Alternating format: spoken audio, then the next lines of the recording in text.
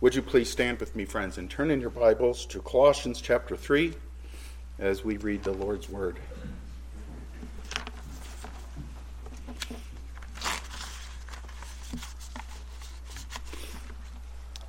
We have been in Colossians. Some of you have got a family of children up here, got a family over here with children, got children back there. You would have thought that I hired these families to come in today because of the passage we're dealing with. I assure you that we just take one passage at a time, and in God's providence, He brought your children here to listen to a sermon. If you will listen again to the Lord's Word as we are reading verses 18 through chapter 4, verse 1. Wives, be subject to your husbands as is fitting in the Lord. Husbands, love your wives and do not be embittered against them. Children, be obedient to your parents in all things, for this is well-pleasing to the Lord. Fathers, do not exasperate your children, so that they will not lose heart. Slaves, in all things, obey those who are your masters on earth, not with external service as those who merely please men, but with sincerity of heart, fearing the Lord. Whatever you do, do your work heartily, as for the Lord, rather than for men, knowing that from the Lord you will receive the reward of the inheritance. It is the Lord Christ whom you serve. For he who does wrong will receive the consequences of the wrong which he has done, and that without partiality. Masters, grant to your slaves justice and fairness, knowing that you too have a master in heaven. My friends, this is the Lord's Word. Would you please be seated? Again, Father, we thank you for your word and thank you for the sweetness of the body of Christ and being able to assemble. I pray, Lord, that your blessing be upon your word as it is opened up. We pray that we would see the Lord Jesus. And I pray, Father, especially for our children and especially for our fathers in this congregation, that your blessing will be upon them and that we would not allow our children to run the way of the world, but that we would love them enough to direct them to the feet of our Savior. We ask that you would give their minds and their hearts and their backsides ability to sit and listen. Help them, we pray now, and ask all of this in Jesus' name. Amen. So we have examined in the last few weeks the duty of wives towards their husbands and that of husbands towards their wives. This morning, we come now to the apostles' instructions to children in the church and their duty towards their parents, and to the care that fathers in particular are to show to their children.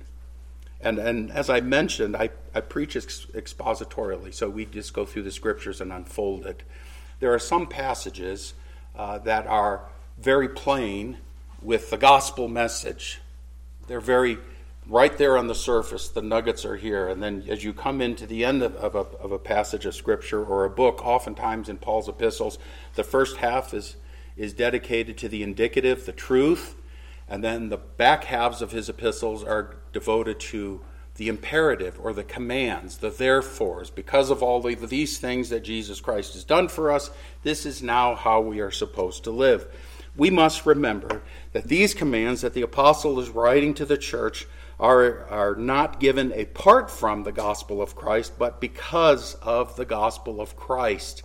My fear when visitors come in at these portions of the passages that you're going to hear the pastor say, go home and be better people.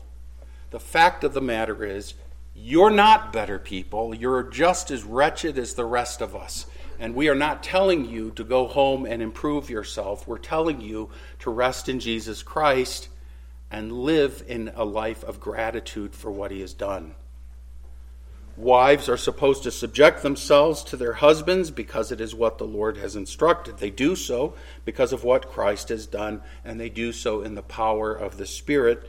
Men are to love their wives and not to become embittered towards them, because it is what the Lord Jesus himself has modeled. It is what the Lord has instructed of men, and we do so because he did this for us when he laid down his life for us. We too perform this love, live this love because of this power, the power of the Spirit indwelling us. And these things are not as a striving to merit favor from God. Rather, This is us demonstrating thankful obedience to our God, who sacrificed his Son that we may know life. That's very important. Otherwise, if you just try to do these things, you will be so frustrated. You will either end up very proud, look at me, look at how I'm doing, or you will end up in great despair because you can never perform well enough for the Lord.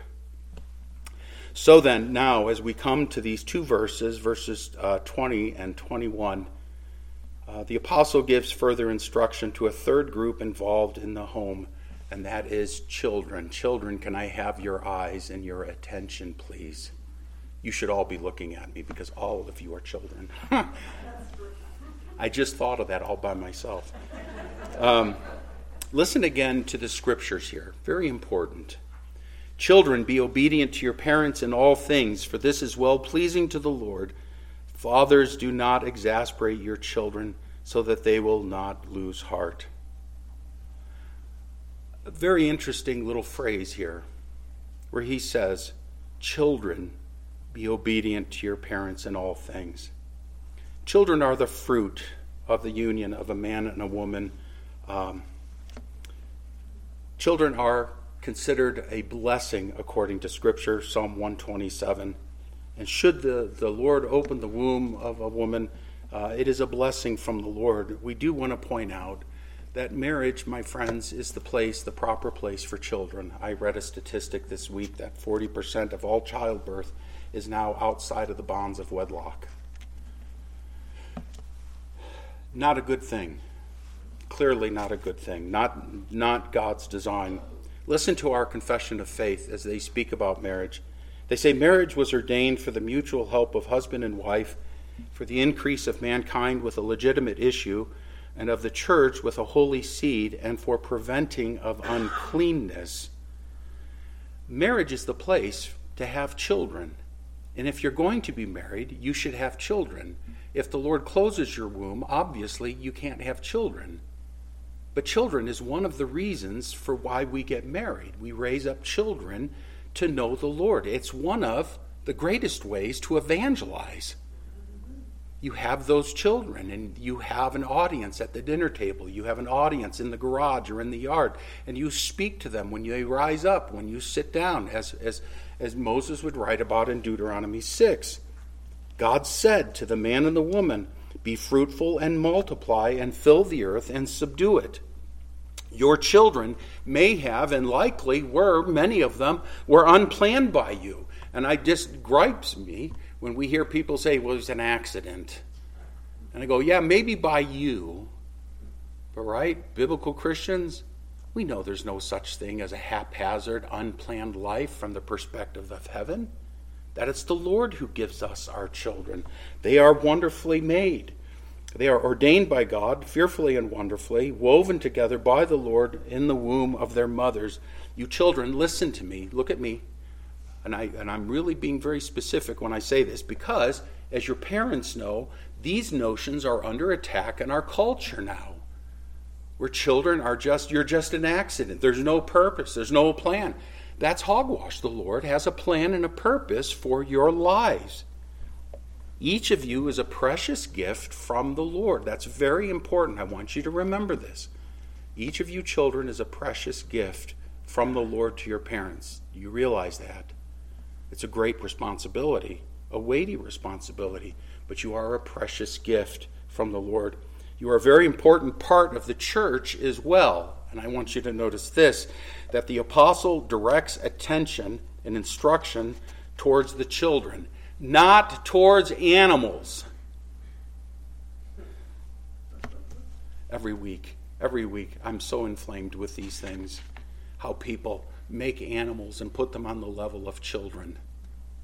Friends, that shouldn't be. I'm sorry, we're supposed to be good stewards. I hope your horses don't come to the dinner table. I'm sure they don't. I'm not against stewardship. I'm really not. And I'm all for it. You can ask my wife. I sob like a baby whenever we have to put down one of our stupid cats. I love cats and I love dogs. But I love my children a whole lot more, as should you. I think that's the biblical mindset. We are called stewards. We are to take dominion. But children are so much more than just an animal. And notice that the apostle here, he addresses his attention towards the children. Why would this be?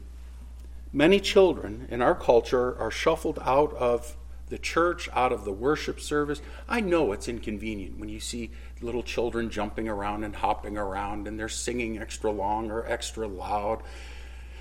Oh, bother. You understand what a blessing this is, and you should rejoice that children are in the worship service. Do you remember when you were little and you couldn't sit still? Do you remember that? I do. And I'm awfully thankful for the people who put up with me until finally the Lord got a hold of me and awakened me to my need of the Lord Jesus. And then it wasn't just a big nap time. It was a very important time for me to hear the word of the Lord. Don't despise having children in the worship service. Please don't. It's so important, as we read from Psalm 78. One generation tells another generation about the mighty works of the Lord. That's our job. It's our privilege. It's our privilege. And yet many churches will send children out because they say and they reason like this, well, they can't comprehend or benefit or contribute to the worship service anyway. Listen, if children couldn't learn, why is it that the Lord in his providence decided to have them learn language at the earliest ages, at the earliest years of their life? They have minds that are sponges. I know that they don't sit still, but don't think for a second they can't absorb everything that's going on. And even if, I had a professor who said this, even if they only come away with 30% of what's said, they're still 30% better off than they were when they came in. But we send our children off. We say that they don't contribute. All this is done, I believe, is send a message to children. I'm convinced that either God is not important enough to demand your attention, or that your souls don't need to be troubled at these young years for you to consider the claims of Jesus Christ. And that's that age of accountability thing. Beware of that. We are born in sin. We're accountable from the moment that we're conceived. We don't wait until they're 12 to decide that they're sinning or they need a Savior. The Lord himself said in Matthew 19:14, let the children alone. He said this to his disciples, and he further says, and do not hinder them from coming to me, for the kingdom of heaven belongs to such as these. Children are an important part of the covenant community. They were in the Old Testament, as you read in Ezra 10, it was the parents, it was the adults, it was the children who gathered to sit under the reading of the word, and they are considered important to the covenant community in the New Testament. And this is why the apostle here addresses the children. Furthermore, this is why the apostle speaks as he does in 1 Corinthians 7:14, which states, for the unbelieving husband is sanctified through his wife, who was a believing woman, and the unbelieving wife is sanctified through her believing husband. For otherwise your children are unclean, but now they are holy. They're holy. They are set apart. There is something extra special about the children of believing parents. This is why we baptize our babies, because God is doing something with these children, having them sit and to be exposed to the means of grace and giving them to Christian parents. This doesn't mean that they are sinless. It doesn't mean that they are without need of discipline or instruction or in need of much patience. And certainly we do not believe that baptism removes original sin. It's a picture that they are engaged to the Lord, that they belong to the Lord. I used to say to my children before I dropped them off, you're baptized with the Lord's water, with his baptism. His sign is in your flesh. Now live as a person who is engaged to the Lord, that you belong to the Lord. I say this to them all the time, because I was always concerned that they might forget to whom they belonged. Children are cute, but they are fallen. They are dead in their sins. David says this in Psalm 51:5, behold, I was brought forth in iniquity, and in sin my mother conceived me. This is truth. Paul here is addressing covenant children, children in the church, and though it applies to all children everywhere, most particularly it applies to these children who are raised knowing there is a God to whom they will answer, and who know that Christ the Son is necessary for salvation, and who are indwelt by the Spirit of God. Don't you find that a bit interesting? If children weren't important to the church and necessary of care, why would the apostle take time to even address them? And yet he does. He does, because they're important. They are important. The term children here is not given to any specific age. It does not regard the sex of the child. It applies equally to male and female. Sometimes, however, boys, as soon as they start getting taller than their mothers, believe that they can start bossing their mom around. We don't do that. Especially your mother. We don't do that. And it's how they strut their stuff. And yet, notice again, speaking to the children, be obedient to your parents in all things. Why? Why be obedient to them? Because it is God's order. That's the first reason we give you. It is God's order. It is the parent's job to care for you. And I want to encourage you, parents, as well, not to give up the privilege of shaping your children in this next generation, and do not hand over this privilege to our godless government. Again, we've heard it. We've raised 5 children. We did a mixture of homeschooling and public schooling and Christian schooling. My children have such a patchwork of education. It's incredible. And I remember when our children were little thinking that we're just not qualified to raise these children. And my one daughter in particular had a very difficult time reading. The teacher said, go home and teach her to read. And we're like, we're trying. She had dyslexia pretty bad. And I remember thinking, how are we going to do this? How can we do this? And I thought to myself in a moment of clarity, nobody loves that child like its mother does. And I remember thinking, we're striking out here on our own, and we're gonna do this. And it dawned on me that we have everything we need to raise these children. You do not need McDonald's. You do not need $180,000 per child like they tell you. You've got to do all these things. You know what a child needs? It needs a mother and a father who will love them enough to tell them the truth and point them to Jesus Christ. Give them bologna. That would actually be a treat in my household. Give them food, give them clothing, love them in the Lord, and point them to the Lord. This is what parents are supposed to do. Do not hand this privilege over to the government. The Lord has called you to shape them, to nurture them, and to form their worldview. And yes, you do know and do have what it takes to do this. And by the way, because I am not against people working in the public school, I would say you need to be praying for those Christian men and women who are teaching in public schools, and you need to promote and support that which is good, and you need to oppose that which is evil. A school board meeting is coming up on the 20th. And if you don't have children in the public school, you are still spending money in the public school. I was told by the local tax assessor that roughly 80% of our property taxes go to the public school and the community college. 80%, 80. It's important that you be involved. It is your parents who will not, friends, only keep you alive, but they will cause you to thrive. Listen to what the Apostle Paul says in Ephesians 6, 1-3. Children, obey your parents in the Lord, for this is right. Honor your father and mother, which is the first commandment with a promise, so that it may be well with you, and that you may live long on the earth. Parents are, if you will, a means of grace. It's one of the ways that the Lord helps us. It's one of the ways that the Lord helps you stay alive, to keep you from dying, giving you food and shelter and protection.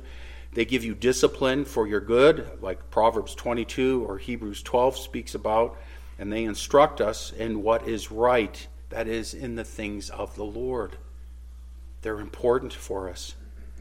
And so therefore, says Paul, you should be obedient to them in all things. This is a command. It is not an option for you. It is the Lord's instruction. You are to hearken, that is, to listen to their commands. You are to obey them. says the Spirit via the apostle in all things. I want to give you examples of obedience, of the kinds of obedience that the Lord calls you to towards your parents. In Matthew chapter 8, verses 23 through 27, we read about the apostles who are stuck in a storm. And we are told that Jesus rebuked the winds and the sea, and it became perfectly calm. The men were amazed and said, "What kind of a man is this that even the winds and the sea obey him?" Jesus spoke, and the wind and the waves obeyed. He rebuked them, and they stopped. They didn't grumble. And I'm saying this for the children's benefit, because I've seen this, I've been there, and I've had children, is when your parents tell you to do something, you drag your feet and go, "Oh." Like this is the worst thing in the world that they're requiring. Children, you want to make your home pleasant? What makes your parents happy? Obey them without fighting against them, without making it a problem for them. Obey them. Secondly, listen to Mark 1, 23 through 27. Again, we read of Jesus being in the synagogue as he is preaching and teaching as one with authority. He casts out a demon. This is what was said. They were all amazed, so that they debated among themselves, saying, "What is this? A new teaching with authority. He commands even the unclean spirits, and they obey him." Remember that? And Jesus would command a demon to come out, and what would the demon have to do? The demon, an enemy of the Lord Jesus, they too even would have to obey. And this is the very word that the apostle uses for children to obey their parents. Obey them. When they tell you to do something, you do it. In the household of faith, this is how we operate. In the Christian home, this is how we're supposed to carry ourselves, and we are supposed to do them in all things. And I want to define this for us, because all of a sudden, as soon as we say in all things, we think to ourselves, well, what if they tell us to sin? And that always comes up. What if they tell us that we're supposed to sin? What it means is, when he says in all things, it means in things that are pleasant and agreeable, as well as those things that are disagreeable and not so pleasant. So, for example, if your parents say, "Get in the truck, we're going to get ice cream," you get in the car. You don't even hesitate. You're like, okay, sometimes you forget your shoes. You get in the car because you're so happy. And then other times your parents tell you to put your dishes in the sink before you go and clean your room. And you say, "I don't like that one." He's not making a differentiation. In all things, you're supposed to obey your parents. Parents will tell you what they want you to do. Often they will be things indifferent or pleasant, and at other times they will not be so pleasant. And in fact, sometimes they are just downright difficult. In good or in difficult, you're supposed to obey your Lord, obey your parents without dragging your feet. What it doesn't mean, and what he is not saying to obey them in sin. Now, I give you an example of this. I worked at a grocery store, and I caught a 7 or 8-year-old boy who was shoplifting. The first thing that stood out was the fact that it was the middle of July. It was very hot, and he had on a winter jacket. That was a dead giveaway. Something was not right. So I watched him, and he stole a package of tape or something. And I took him to the office of our store manager. And a woman followed me into the office, and it turns out that the mother was the woman, and she instructed her little boy to go steal. That little boy should have said, "No, Mom, I will not steal. I will not steal." You are not to obey your parents when their instruction contradicts that of the Lord's instruction. And friends, that's the truth for all of us. I am to give my allegiance to nobody other than Jesus Christ. Be it parents, governments, whatever it is, we are to obey God as opposed to men. Parents must be very careful not to encourage their children, to instruct them or give example to them of what would encourage sin. You parents should never encourage, endorse, or condone evil. We must all fear the Lord above all, and in fact, we should be very careful in what we instruct them in. Again, we see in our news, we see drag shows being performed, and we see all of these things, and there's all these parents with their little children at these godless events. What are they doing? What are we promoting? We're teaching our children to steal. You catch this as well. Parents, go get that package off that neighbor's front porch and let's steal it. Let's see what's in it. We encourage them in unholy speech, and we encourage them with resentments. Parents have to be very careful what you instruct your children in. Jesus said this in Luke 17. He said to his disciples, "It is inevitable that stumbling blocks come, but woe to him through whom they come. It would be better for him if a millstone were hung around his neck and he were thrown into the sea than that he would cause one of these little ones to stumble." Do you see the importance here? Children, do you understand? When mom and dad tell you to do something, you do it without delay. You obey them. And why should you do it? He says, because this is well-pleasing to the Lord. And we have mentioned the fact that because if we listen to our parents, we might live long in the land that the Lord is giving us, or live long on the earth. Or it might be that we obey our parents and it makes them very happy. We read this in Proverbs 23. "The father of the righteous will greatly rejoice, and he who sires a wise son will be glad in him. Let your father and your mother be glad, and let her rejoice who gave birth to you." But he does not say this as noble and as just as these would be. He instructs them to be obedient, for this is well-pleasing to the Lord. Obedience to your parents is pleasing to the Lord. It is what he wants of you, the one who died to redeem you. Again, the work of Christ doesn't abolish order. It doesn't set us free in order to indulge our flesh, but sets us free to serve and to please the Lord. Jesus said in John 10:10, "The thief comes only to steal and kill and destroy. I came that they may have life and have it abundantly." There is no greater reason for any of us that can be given other than to please the Lord. Did you children know that obeying your parents actually is a way that we can please the Lord, not unto salvation, but it's what he's called us to in the Lord, that it makes him happy when we obey mom and dad, and it does. In Christ, this is possible. Now, I want to have the children's attention very pointedly at this point. I was a little covenant child. I was baptized by my grandfather, a Presbyterian minister, at about 3 months old. I grew up in the church almost every single Sunday. I was one of those children who grew up in the church, and it had become so commonplace. Again, as I've mentioned before, I knew where the candy was in the secretary's drawer. I knew the people in the church, and everyone assumed that I was just a good little boy. Do you know I didn't come to know the Lord until I was 14 years old? That's 14 years of sitting under the means of grace, and my ears were stopped. Don't think for a second, children. Don't think for a second that because your parents bring you to church, that makes you a Christian. I really want to caution you. Do not say, "I've been baptized, therefore I'm good with God." Baptism does not save you. It will never save you. It's never saved anyone. You children, do you know Jesus Christ?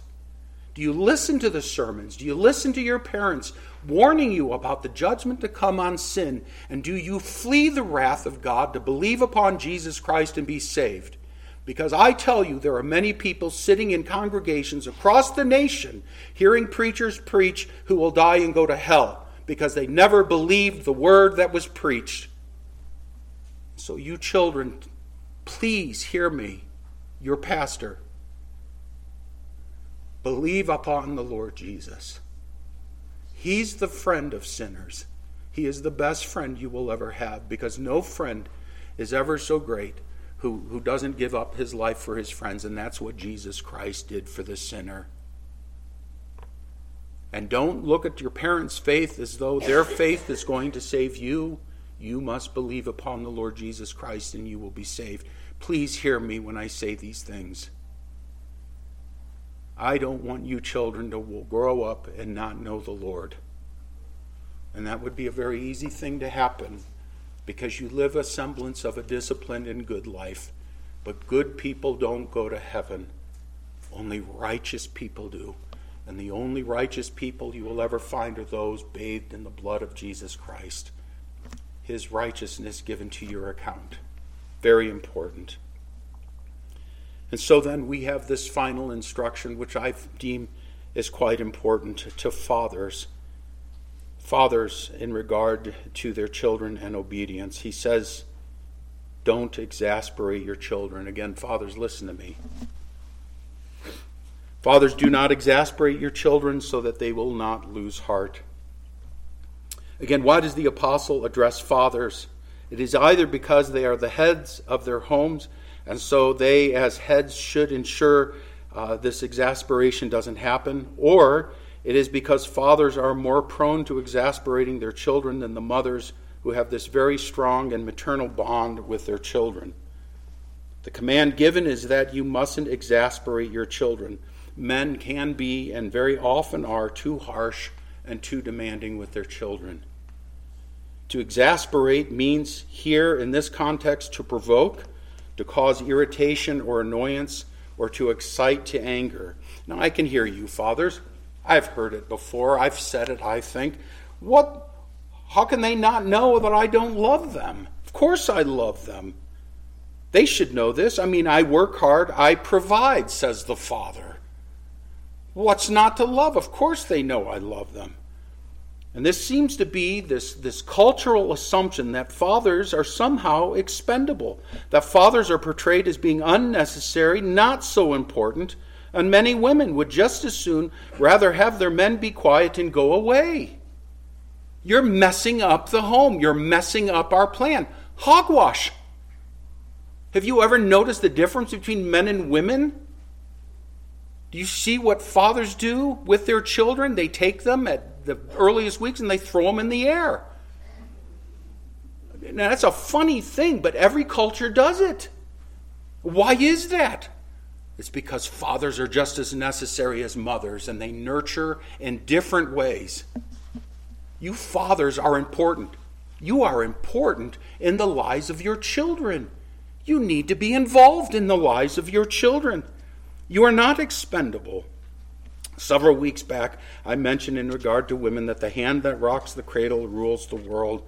We might say of fathers that the hand that rests upon the child is the one that conquers the world. Have you ever noticed the difference between a man who has a father involved in his life and a man who didn't?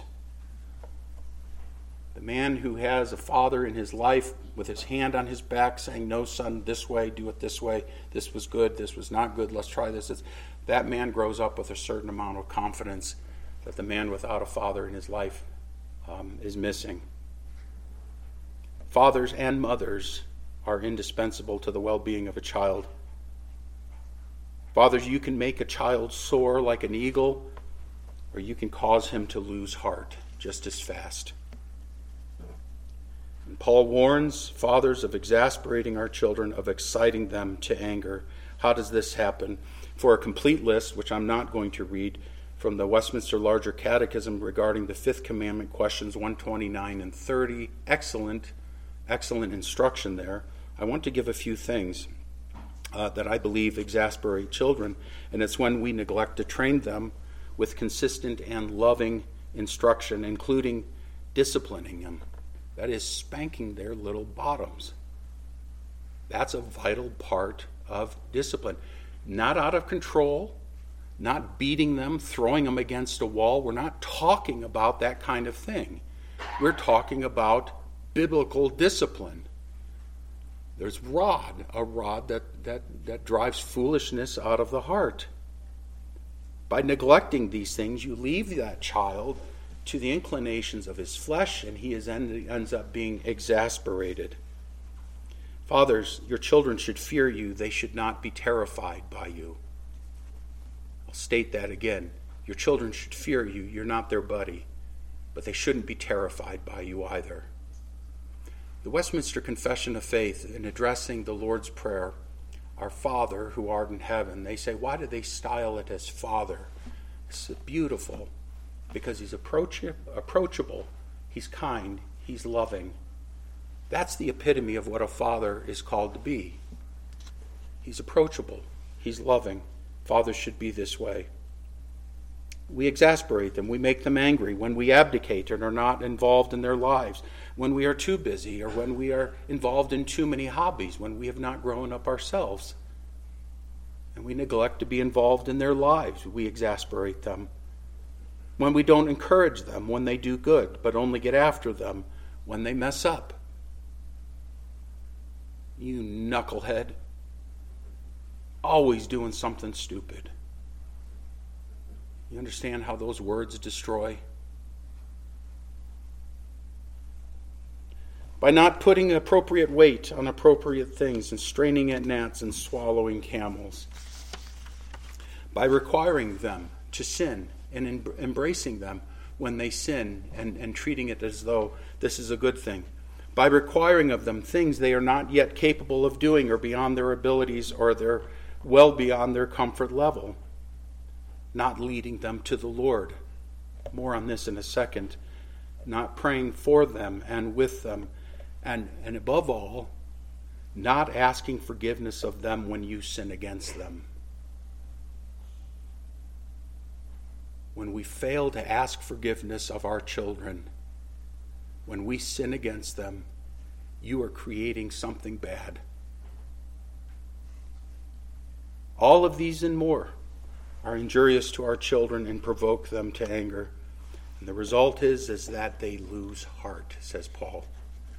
The gospel, again, the truth of Christ, what he has set us free from in our flesh, how he is supreme over all things, how he redeems us as he has, all of these things set in play order in the home. It's the very thing, friends, that we are called to give ourselves to in the home. Here he says that when fathers exasperate their children, they lose heart. They become dispirited, they are broken in spirit. They can never satisfy you. And so the attitude is, why do I bother even trying? What's the point? You find fault with everything I do, or you never give praise. You never give praise where praise is due. It's like all I can never do is just mess up. And then you beat me up, and I just want to shut down, and I want to go away. My friends, I want to say something about this, because I know that our culture is into victimizing everything, and everyone's a victim. I want to say to you that sin is a miserable master. And we live in a fallen world, and everyone's a victim at some level. Was there anyone in this congregation, in this place today, ever raised by a perfect parent? Please raise your hand so that we can get write the book on it. We are all messes, and we repent of our messes, we ask forgiveness of our messes, and then we turn right around and we do it to someone else. I have thought, I will not do what my father did. And I don't. I do my own stupid things. And I've had to go to my children and ask forgiveness for the stupid things that I have done, the stupid things I have said, for the callous attitude. I've had to go and ask forgiveness. And you know what that reminds me of? That I'm a sinner in need of a Savior, and they are sinners in need of a Savior, and together we are all going back to the Lord. The gospel makes truthful people. It makes us truthful about ourselves. It makes us truthful about other people, so that I can look at my father, I can look at my mother and say, what wonderful parents. And that's not me discrediting or saying that they didn't mess up in certain ways. They did. But it can't be helped because they were sinners saved by grace. And so when I look at them, I'm not digging up the past saying, what wretched parents I had. I look at them and say, what wonderful grace-driven parents I had, who needed the grace of the Lord Jesus, just like I need the grace of the Lord Jesus to minister to my children and now my grandchildren. Do you understand what the gospel does and how it affects the family, how it affects the home? You need to be talking to your parents. You need to love your parents. You need to thank the Lord for your parents. And then you need to cover their sins with forgiveness, just as your sins are forgiven. It does nobody any good to pretend like we're all in the church and everyone's arrived and nobody's dealing with their sin. That's what keeps us locked up. That's what keeps our families hugely dysfunctional, when we could just be minimally dysfunctional. But we're always going to be dysfunctional because we've always got sin. And where there is sin, grace abounds. I don't know any other way to live. And this is the way the apostle is instructing me. He's going to go on to slaves and masters and how the gospel applies to our work environment and how we ought to be dealing with one another. But you see the importance of this. Teaching our children that they're little sinners and little sinners need to flee to a great Savior. And that Daddy too was a big sinner and Daddy had to flee to a great Savior. Will you forgive me? Christ has forgiven me. Will you forgive me? And your children, they'll have to learn the same thing. That the works of the Lord are mighty and they're wonderful because in Christ He covered and canceled out all this sin and dealt with it faithfully. The gospel has impact on our homes, and it should have, and it can have. And some of you fathers need to go and ask forgiveness of your children because you've exasperated them. And you need to share with them how you need a Savior too.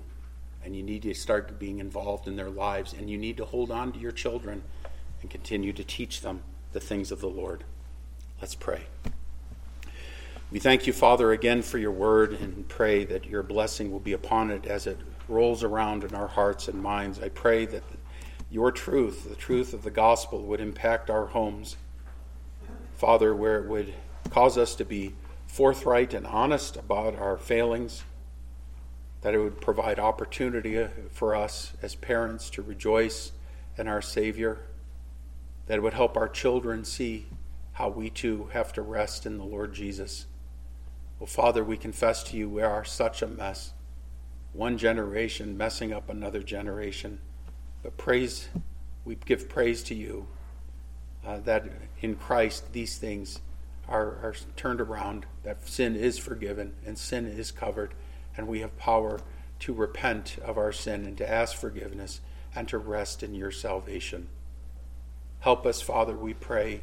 Humbly, we ask these things now in Jesus' name. Amen.